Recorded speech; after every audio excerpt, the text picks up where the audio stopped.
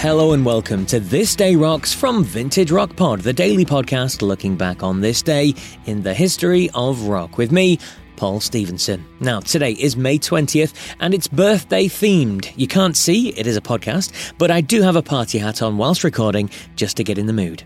Honest. First up, happy 64th birthday to a wonderful guitarist who had a big solo hit but found fame in the Go-Go's, Jane Wiedlin. Happy birthday to her and to another female star turning 76 today. Incredible. It is the fabulous Cher. But today we're remembering a man who sadly passed away in 2014 but was born on this day, May 20th, in 1944. Oh, yeah, yeah.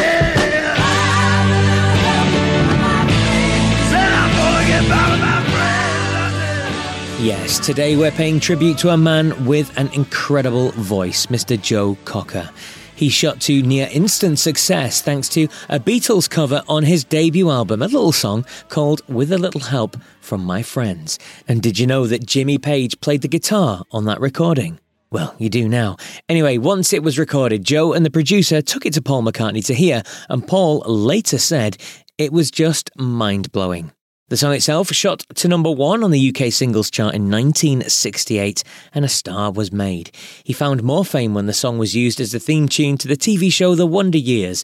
He also performed at the legendary Woodstock Festival of 1969 and scored a Grammy nomination for his duet with Jennifer Warnes' Up Where We Belong. But I've got a couple of short clips from two famous stars to play you now. First up is Paul Carrack. You'll remember him from being the lead singer with Mike and the Mechanics, Ace, how long has this been going on? And the band Squeeze as well. Paul grew up just a stone's throw away from Joe.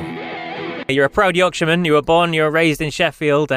Joe Cocker lived just a couple of streets away from you when you were young. Is that right? Yeah, that's true. Yeah, he did. Yeah, he was about maybe 3 or 4 streets away, but he was in the same sort of vicinity. Yeah, I would often see him because I grew up living in my folks had a shop on the main road there, and we lived at the back of the shop, and I would often see him walking to his girlfriend who lived the other side, singing away to himself. I was a bit scared of this scary guy, but got to see him many times as I got a bit older and I was old enough to go into pubs.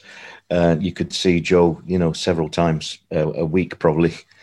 And it was fantastic. It was great. Paul Carrack there. And the next real short story comes from Rock and Roll Hall of Famer Dave Mason. Dave started his career in the band Traffic with Steve Winwood and Company. Now, one of the group's big hits was written by Dave and covered by Joe Cocker. As Dave explains.